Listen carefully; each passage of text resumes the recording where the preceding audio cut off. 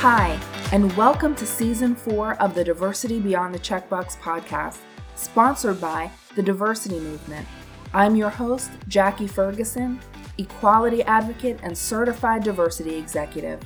On this show, we discuss how diversity, equity, and inclusion benefit our workplaces, schools, and communities by sharing the stories, insights, and best practices of game changers, leaders, and glass ceiling breakers that are doing the work to make our world a more understanding, welcoming, and supportive place for us all.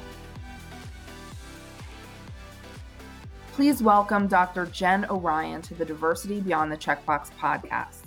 Jen is the founder and principal of Double Tall Consulting, specializing in the design of inclusion and diversity strategies. Leveraging 2 decades of experience in change management, Jen has guided organizations across a variety of industries through her process. She holds a PhD in human behavior focused on gender identity and sexual orientation, as well as an MBA in technology management and a BA in ethics and human behavior. Jen is a public speaker and the author of Inclusive AF, a field guide for accidental diversity experts, designed for leaders looking to cultivate a more welcoming workspace.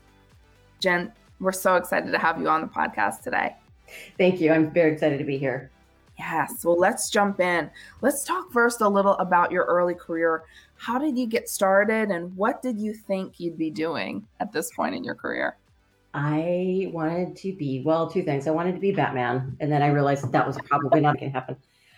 No, I didn't really have a clear idea what I wanted to do. I mean, originally I was like, I want to go to LA and be a stunt person in film. And then I realized, no, I just want to go to LA because it rains all the time in Seattle and it doesn't in LA. So again, getting down to your root why. Yeah, that's right. So I spent a couple of years contracting, driving around the country, doing different projects. And I ended up back in Seattle. And I was doing a project at Boeing, and a friend of mine had just taken a project at Microsoft and said, no, you have to come here because they never stop working. It's all they do is problem solve and work. At that time was totally me. And so, yeah, I went and absolutely fell in love with the company and the culture. And it was just such a great time to stumble my way into tech. So that's where I spent the next 20-ish years. Love it. And then tell me a little about your experience in tech. How did you go from tech to diversity and inclusion? And then tell us why this work is so important to you. Yeah, it's interesting. And that's actually part of the title of the book is The Accidental Expert, because tech is full of accidental experts because there will be a need and somebody will very quickly have to go figure out how to do something in, code or something like that. And all of a sudden they're the go-to expert on it. And then it just kind of becomes a default. It's a term that I use lovingly, and I consider myself an accidental expert in a few ways. Back to your question, I always had a huge passion around humans and understanding how they engage with each other and with change and just how do we navigate ourselves in the world. And I've always been fascinated with that. But I live in Seattle, and at the time, it's like, okay, you got to go the business route, get an MBA, do the corporate thing. And I was always drawn to projects and systems that were underperforming or had grown so quickly they didn't have the infrastructure, and then just kind of deconstructing them, putting them back together, optimizing them, and sending them on their way. And so when I was working on my PhD, I knew that I wanted to do something to give back to the community. And at the time, it seemed like a lot of the inclusion and diversity initiatives were focused on these aspirational goals as if they would just kind of, we'll introduce it to the company and it will just become part of the culture. Yeah. The 20 years experience of launching things, I'm like, that's actually not how change works. That's right. That's actually not how we operate. And so I wanted to fill that piece of how do I get companies from really good intentions and really good ideas or having no idea where to start and actually getting that space in between idea and results and helping them actually implement and measure and really safely and effectively roll out some of these organizational changes. Yes. And that's so important because so many of us, most of us, have good intentions and want to do the right thing, but really understanding how to work that process is a totally different thing. So thanks for that. Jen, let's talk about Double Tall. First, that's a really interesting name for a company. So tell us about how that came to be, and then let's talk about what your organization does.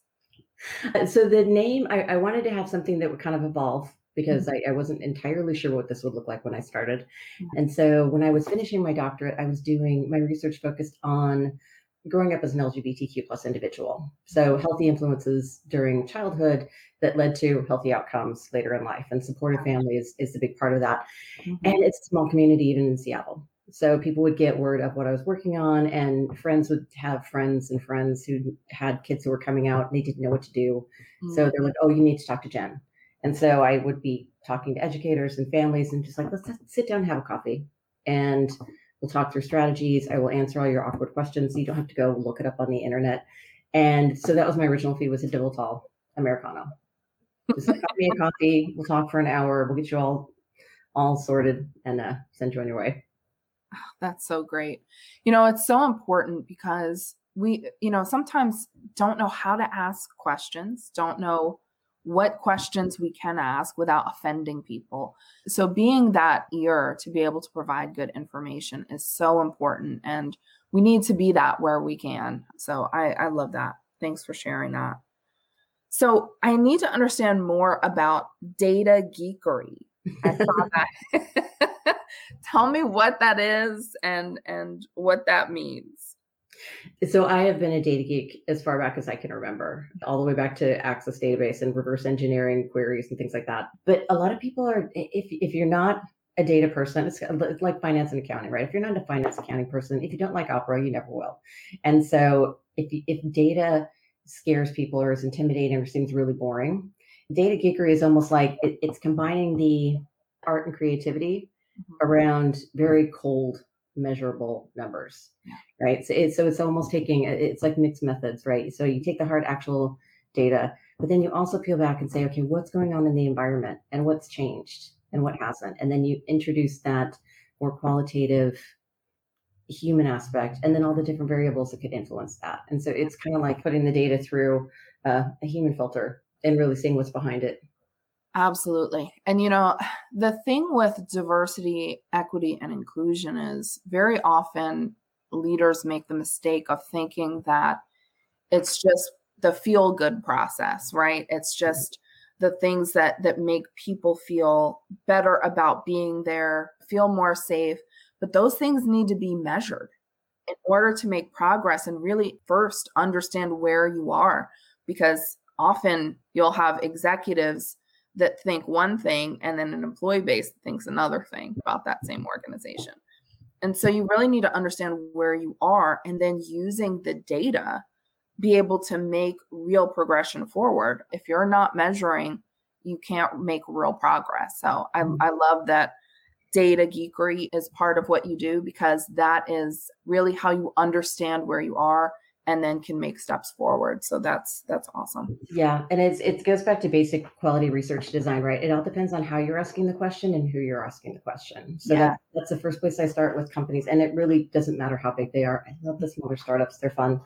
It's finding out, okay, when you do your organizational health, or you get a sense of what your organization is doing, how are you asking the question? Because if it's only going out to email, it's only going out to a subset of people who have email. And so how are you measuring everybody who doesn't have that experience? That's right. Absolutely. Absolutely.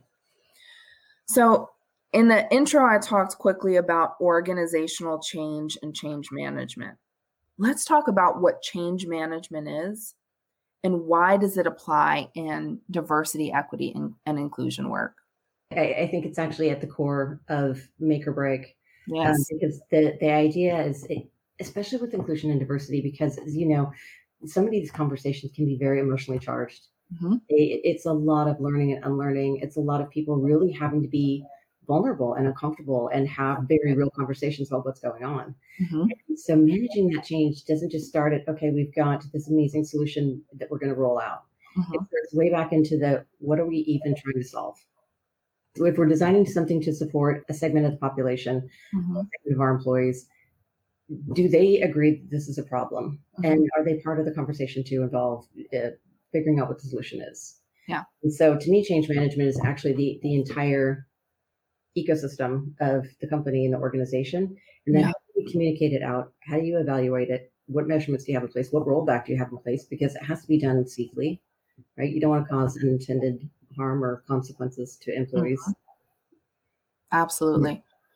And just from my perspective as an employee, when change gets rolled out, a lot of times, we're changing our email server, or we're going to new types of computers, or we changed our snacks in the break room, right? People are like, oh my gosh, right? It's the end of the world, right? It's because people don't like change. They like what they're used to. Mhm. And especially in this work, because you're combating just the I don't like change feeling. And then they have to do the work around things that they've been taught and socialized, and learning how to think different, learning how to use different language.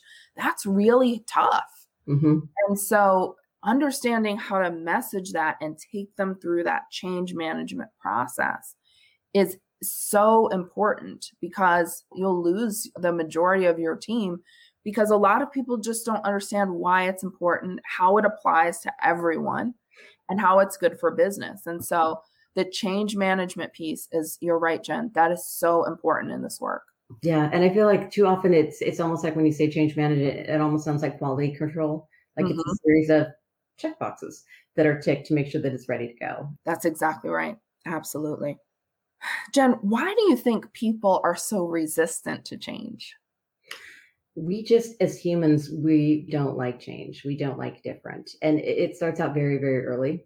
This is a huge generalization because there's always going to be people who just like very adventurous, the bleeding edge early adopter people. Yeah. And then the people who are just like, I like my typewriter. I don't ever want to change. Mm-hmm. But it really depends on how close the change will impact us or how closely we perceive it is. So going back to your, oh, we've got a new system implementation that's coming out. It's the historical basis for that. So how many times have they rolled something out and it just failed spectacularly? And how many times have they rolled something out and then it ended up being something completely different? Mm-hmm. It's having that trust and that consistency and actually transparency around it. So if I send you an email from Human Resources and I'm like, good news on our insurance, it's like, what that means is they're changing our insurance. And that is not good news for me, probably. So just being really transparent about what the change entails and what it doesn't, and having those communication channels open. Absolutely. So trust, consistency, transparency. That's so important. Love that. On your LinkedIn, and for people that don't know, I do a lot of research on our guests before they come on the show. You talk about your superpower. Will you share what that is with our audience? And then how do we tap into our own superpower? So it's interesting because the first time somebody ever asked me is like, what's your superpower? I was like, I don't even know what you're talking about. Like, and I immediately went to what my favorite, Batman, it's my superheroes. But it really took me I had taken a writer's retreat. So I just holed myself up away for 4 or 5 days and just got really deep into the value statements of the work that I do and why do I do this? And I realized that my superpower is, and has always been probably, that I am a trusted guide and I can help people see what's possible. And I can help lead them through whatever they need to get through to get to what's possible. And it sounds very esoteric, or I don't know what the right word is, but that's really what it is. I traffic in what's possible. And it doesn't mean that it's, unrealistic. It means that it's very optimistically pragmatic. Optimistically pragmatic. That's great. That's great. So then how do we begin to think about our own superpower and tapping into that and what that is and recognizing that, Jen? I think it's going back to that constant thread. Like everybody's got a through line, no matter, there's so many different iterations of ourselves, right? My 20-year-old self did not look anything like this version of me. And it's just, but we've got a through line. We've got something, and it's the thing that people look to us to help, or it's our first instinct to help, or it's our first instinct to react. And just going through that and see, is it something like you're a natural peacekeeper, or you're a natural leader, or, you're a trusted guide, and just really distilling it down to that root essence of what it is. Yes, that makes sense. I think that's such an important thing that we all have to find within ourselves so that we can better understand what our purpose is, what our passions are around, and, be able to do work that makes us feel fulfilled. So and it's so difficult because we always want to put a corporate label on it. We always want to put like, I am a natural blah, blah, blah. I have colleagues who are just natural connectors. They have this mental Rolodex of everybody. And they're like, you need to talk to this person over here, seemingly completely unrelated. But she's able to distill this down and just connect people. And it's brilliant every single time. That's so awesome. I know someone like that. And, the connections you would never think to put together. Mm-hmm. And it's especially frustrating when you're like, oh, that makes total sense. And I would have never thought of that. But yeah, there are people that are really adept at that. That's cool. And that's one of the things that really lights me up about diversity is because we always think about, I&D, we think about it as a concept, but it's that diversity of perspectives, because I can be in a room sitting around people and like, I can immediately pick up on how people are engaging and who's checking out and who might be having a bad day. But I can't tell you how big the room is. But one of my colleagues could, because they're going to count the tiles and they're like, oh, we're in a 10 by 14 conference room. Right. I have no spatial ability. And it sounds like it's completely unrelated, but you need people who can look at the same experience through very different lenses, because that's where we get this innovation and these amazing solutions. That's exactly right.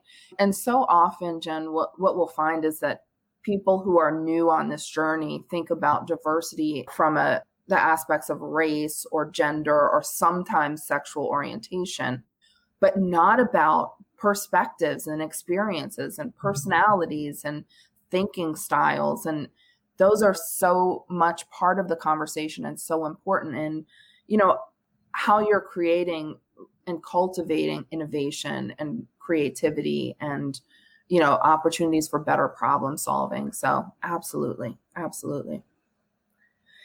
Jen, in your book, Inclusive AF, you offer a 3-part roadmap for anyone implementing inclusion and diversity initiatives in the workplace. Can you tell us what those are and why that roadmap is so important?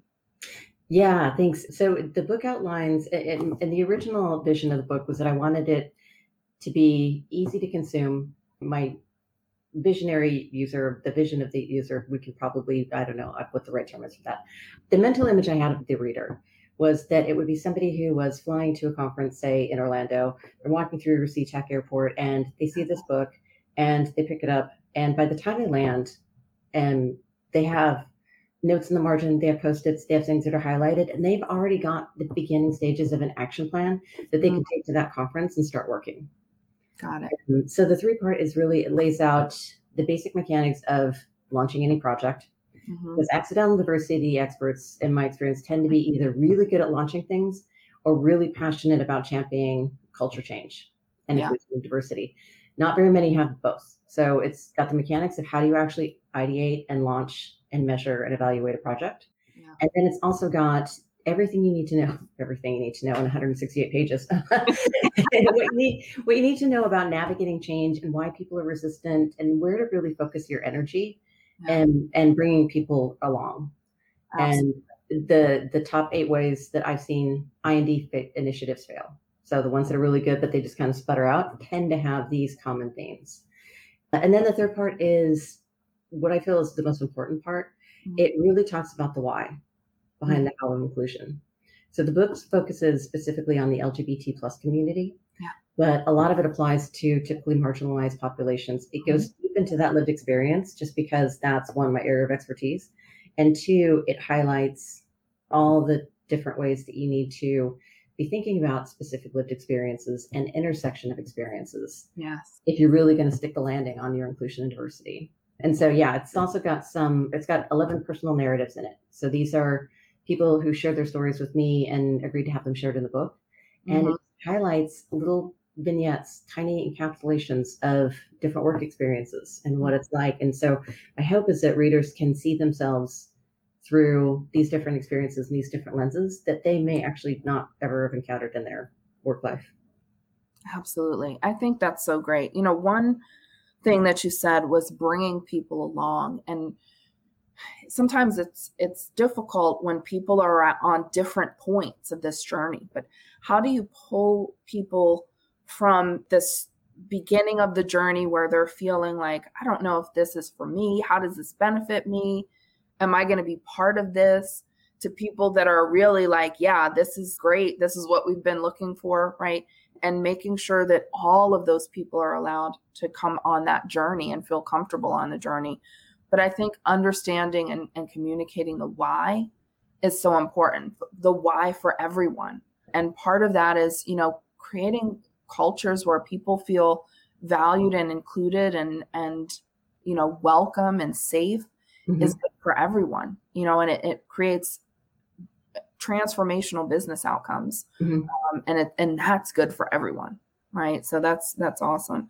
And then I love the personal narratives, because very often when we think about these concepts, they're concepts. Right?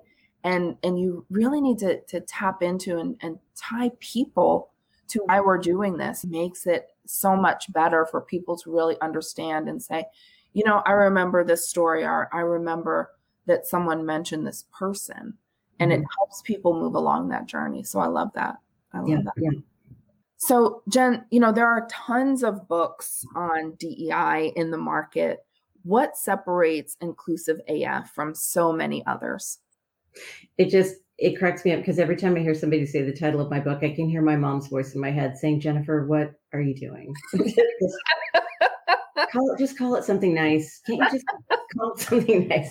And I'm like, no, because we've done Inclusive Please, we've done Inclusive when we have time, after we hire a chief diversity officer, and it's like, no, it's time. We need to be all in. We need to have very real talk about this. So I also have the disclaimer that, if it's too salty, then just say, I thought field guide was one word.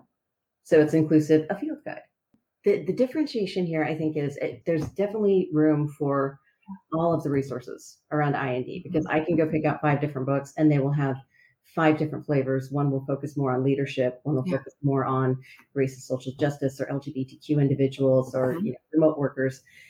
But this is very specifically designed for individuals who either have a huge passion around driving change and they don't know where to start, or they've been tasked with leading change in their organization or their community center, and they just really need to have that trusted guide.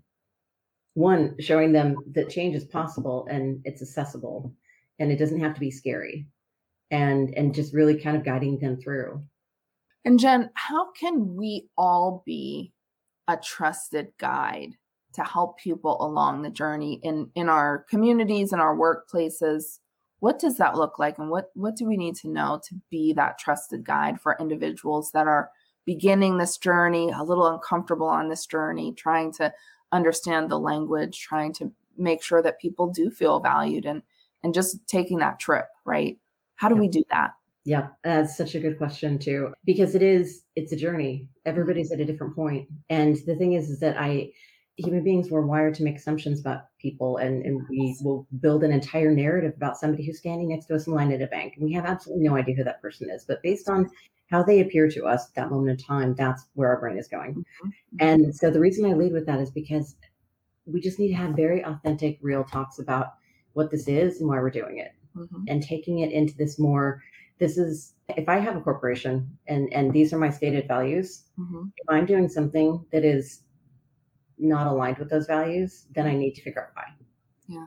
And so if I enthusiastically lead change and make sure that we do have a culture of inclusiveness, then that's incongruent with my values. And so that's what it comes back to. But my approach is that it's just very real talk about this is going to be uncomfortable, and not everybody's on the same place in the journey. If you look at it like from an inclusion and diversity specific change perspective, right? You're going to have people on one end that are all in, they're advocates, they're champions, they are totally on board, and we could geek out with them all day long on how amazing this is going to be. Right. And then friend, you've got people who are resistors. And for whatever reason, they're just unable to accept new information. They're unable to change. And our human nature is typically that we want to engage with them and try to prove that we're right and try to bring them along. But that just is spinning tires, because they won't change, or they are incapable of changing at this point on this issue. Right. Where you focus your energy is the ambivalence. Those are all the people in the middle that for whatever reason probably live their whole life never having to think about this. Yeah, that's never right. having to think about what it's like to be a trans man, or never having to think about what it's to be, a woman of color, and just describing to them in very human terms why this is important and what that lived experience can feel like. Yeah. Absolutely. And once you have them, then you get that tipping point. Then you get that momentum. And eventually, some of those people that are on the outskirts that don't understand, those seeds are planted. So at some point there may be something that moves them in that direction, but you're right. It's those folks in the middle that, I'm not sure how this benefits me. I'm not sure exactly what to say. Those are the people that you can bring along that you need to focus on. I totally agree. Totally Yeah. agree with that. It's humanizing in one conversation at a time. And actually, as I was telling the story to my colleague, in the before times, I was in a coffee shop in an airport and just sitting down, and I'm an introvert, right? I just have my headphones in. I don't pay attention, but for whatever reason, sometimes someone's chatting me up and I'll start talking. Mhm. And so we had this conversation, and it turns out, probably 15 minutes into it, we start realizing that we are from very different areas. I'm from a very urban area. He's from a very rural area, different, red state, blue state, whatever, however you want to divide us up. Yeah. But we didn't start the conversation that way. We started the conversation with common ground, the coffee that we liked. No pun intended, common ground. But we started with what we had in common and what was immediately shared. Mm. And so that's really where we need to start the conversations for people is, with what can we talk about? We have mutually beneficial relationship at work. And so how do we give a safe space for people to ask those questions and say, I'm really struggling with X or Y in a way that they're accountable to grow and change, but they also don't feel like they're so afraid of doing something wrong that they just peel back and don't do anything. That's right. And Jen, speaking of, those coffee conversations, can we talk about what has been one of your most impactful conversations? One of the ones that just pulled at your heartstrings or made you feel like, wow, I made a real difference here. Can you share that? Yeah. The story that's popping into my head right now is actually one that almost didn't happen because of me. So I was at a Super Bowl watch party. Yeah. Football is okay, but the Super Bowl is such a huge human shared experience that I every year. Anyway, I was sitting next to a person, and it was an older man. He was white. He was dressed rather conservatively. We were kind of in a more conservative part of the States. And it just, my brain immediately started building a narrative around who this person was. And so we're sitting next to each other for 5.5 hours. So eventually, what do you do for a living, comes up. Right. And so he's telling me about his job, and he's like, what do you do? And I'm like, I'm a consultant. And I really felt awkward. Like I didn't want to tell him what I did because in my mind, he was going to have this huge reaction. And I really wasn't in the mental space for it. Mm-hmm.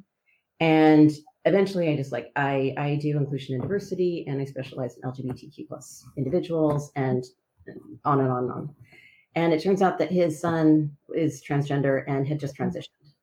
Wow.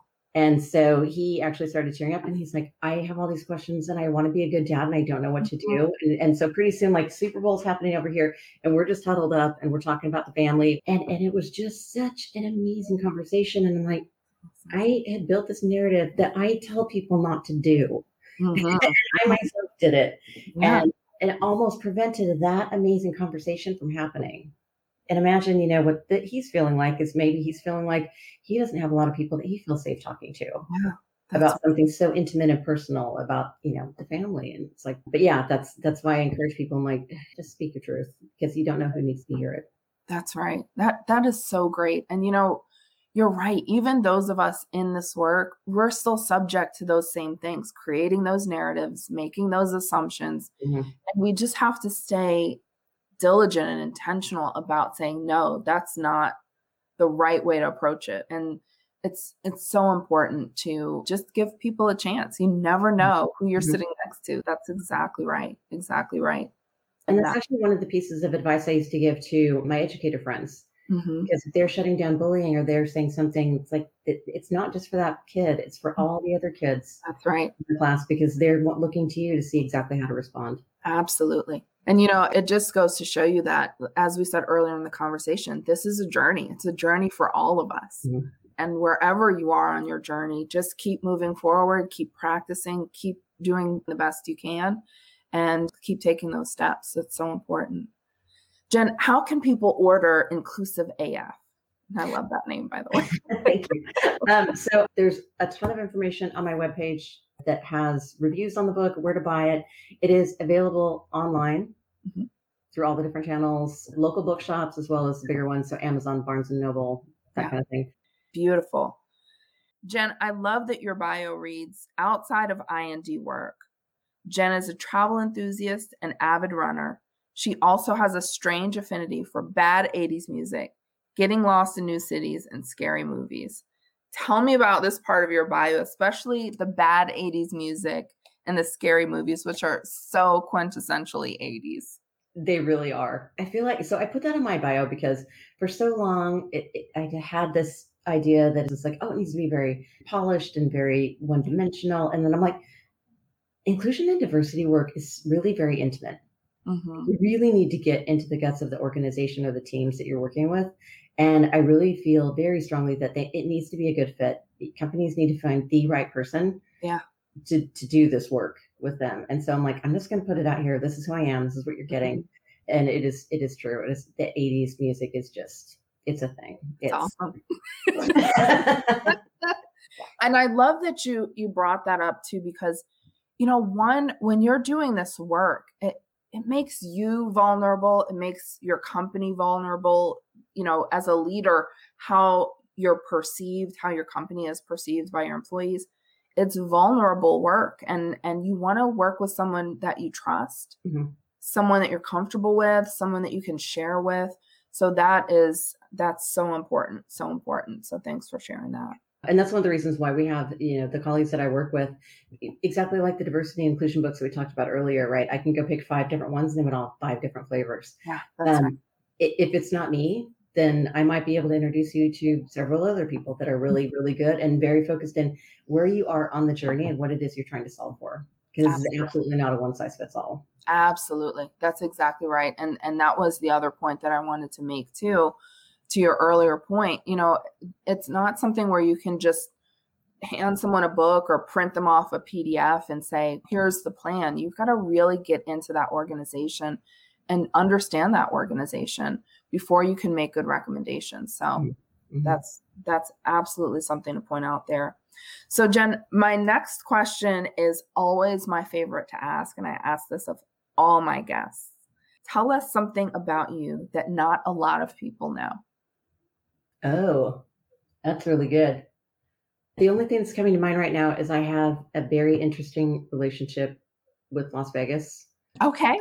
I was traveling there so much for work and, you know, just weekend getaways and things like that, that eventually it started feeling like a second home. And so I actually will go and spend like a week and a half out there and do like a writer's retreat, or just like go out into the middle of nowhere in the desert and just completely unplug. Wow. And yeah, so if you were to look at my social media, it's like, why is she always partying it up in Vegas? I'm like, no. You drive for 40 minutes and you're in the middle of nowhere, and you know who wants things from you? Nobody. Quiet. Wow. That's awesome. That's really cool.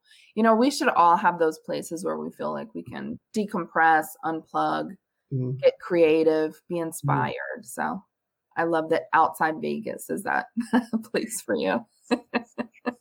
Inside Vegas, I tend to do a lot of eating and drinking and some gambling, and I tend to be less inspired.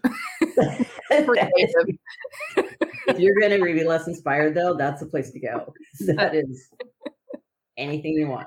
That's right. That's right. Jen, what do you want to leave our listeners with today? I really just want people, we do get kind of lost in this culture of busy, right? Culture of hectic, that we're always busy. We're always going, we don't have time. And like driving through the desert at, you know, an excessive rate of speed to get that creative space, to find how you can take a step back and just be more mindful in the words that you use and the images that you use to represent your company on web pages and things like that. And just see how you can change that to be a little bit more inclusive. And then also, I really want your listeners to understand, never underestimate your ability to influence change. Even if it doesn't seem like you are, if you're modeling behavior in the grocery store, you are influencing change. It's that splash and ripple. I love that. That is awesome. Never underestimate your ability to influence change. That's so true. So true. Jen, how can people connect with you? Well, my information is out on my webpage. It's doubletallllc.com, or I am always happy to connect with people on LinkedIn. Okay. So just Jen O'Ryan, PhD. I'm the one with curly hair. So Perfect. Jen, thank you so much for taking some time to be with us today. Thank you for sharing your perspectives and your insights, and I look forward to staying connected. But thank you for being here today. We appreciate it. Thank you so much for having me.